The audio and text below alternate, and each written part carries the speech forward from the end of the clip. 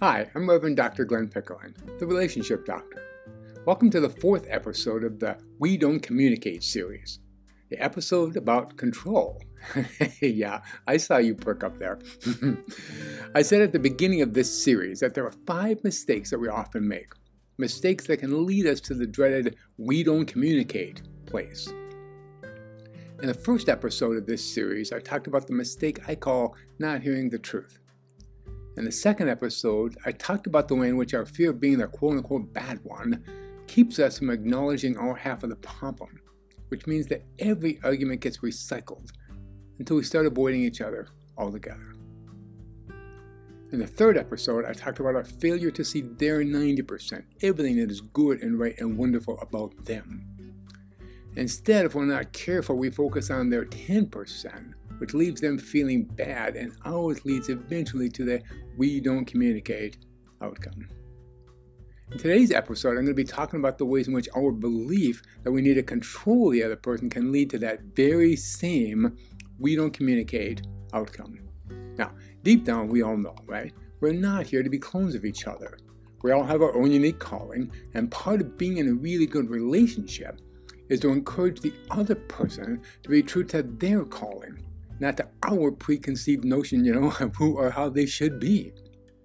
So, we know perfectly well, really, that judging other people, trying to get them to do things in certain ways, manipulating people with their emotions, like guilt, or, oh, I'm so hurt, or I'm so upset about this, or otherwise controlling them, is just wrong. It is literally a violation of their God-given free will. But we have to acknowledge, if we're not careful, we can so easily, in our human, knee-jerk sort of way, do all of these things to the people that we care about, in a misguided attempt to be helpful, or because we wrongly see that person as an extension of us, instead of seeing them in all their beauty and amazement. And we mess with our minds, honestly, by saying, oh, I'm only doing this because I love you. Trust me, our attempts to control others are not rooted in love. They're rooted in fear every time, all the time. There are no exceptions. When you want to jump in and control or fix something, I promise you that is totally motivated by whatever fear it is that you're experiencing at that moment. And so when we do any of those things, any of those controlling things, especially if we pretend that they're based on love, we create in the other person a deep distrust of us and of our stated motives. And we give them that deep impression, that distinct feeling that we love not them, but the person that we, quote, think they should be. And their distrust in us and our unwillingness to love them as they are will gradually over time create exactly the sort of distance that leads people to my office saying, we don't communicate. So, here's your homework assignment. I would ask that you do one of the following 4 things as the way of breaking out of your particular form of the control cycle. Number 1, next time that you're feeling fearful, don't talk. Just listen, pay attention, ask questions, and the more you feel like, oh my gosh, I have to say something here, the more likely it is to be really, really important that you don't. Now, I know that this will take discipline. This one's not easy, but it's important to understand this. The rewards will be so big, and they will start in that very conversation where you decide to stop talking, listen, pay attention, and ask questions.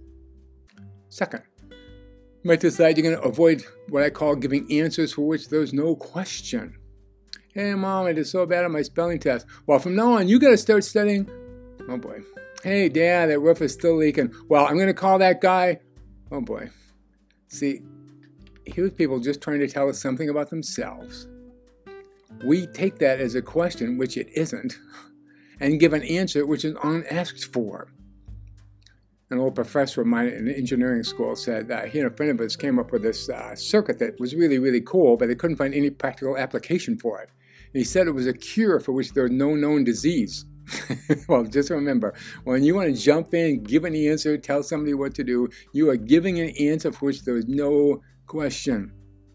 And that will lead to frustration on the part of the other person. I can promise you that. Third, you can decide you're never going to criticize or quote-unquote correct people in public. Now, I don't care what's happening. This one is so important. Even if you think, no, I have to teach them this lesson right here and right now. The only lesson you're teaching them is to avoid you at all costs. Talk about a total communication breakdown. This will literally destroy a relationship. So, especially if you're in public and you think I need to correct or criticize somebody or tell them why they're doing it wrong, just stop. There'll be a time and a place for having a conversation in front of other people. It's not that time and it's not that place. All right. Fourth, remember your way is our way, not the way. This is a really big one for me and for all of us who are on the spectrum. We think every question has exactly one right answer, and it's our answer. Now, and here's the truth. My way might even be a great way. It's just not their way. And they need to find their way, just like we only need to find our way. Now, and as soon as you start doing any one of those four things, listening instead of speaking, avoiding answers for which there's no question, not criticizing people in public, remembering that your way is our way, not the way, any of those four things that you do as a way to treasure their uniqueness, you will soon find that the two of you are communicating great and having way more fun doing it. Thanks for listening. If you've enjoyed this Relationship Rescue podcast, please follow us on Apple or Spotify to get instant access to all the new episodes as soon as they're released. And remember, anytime, and I really mean anytime, that you have a specific question for me or a topic that you'd like me to cover on the next show, just send me an email at Glenn, Glenn, @drglennpickering.com. I look forward to hearing from you. You take care.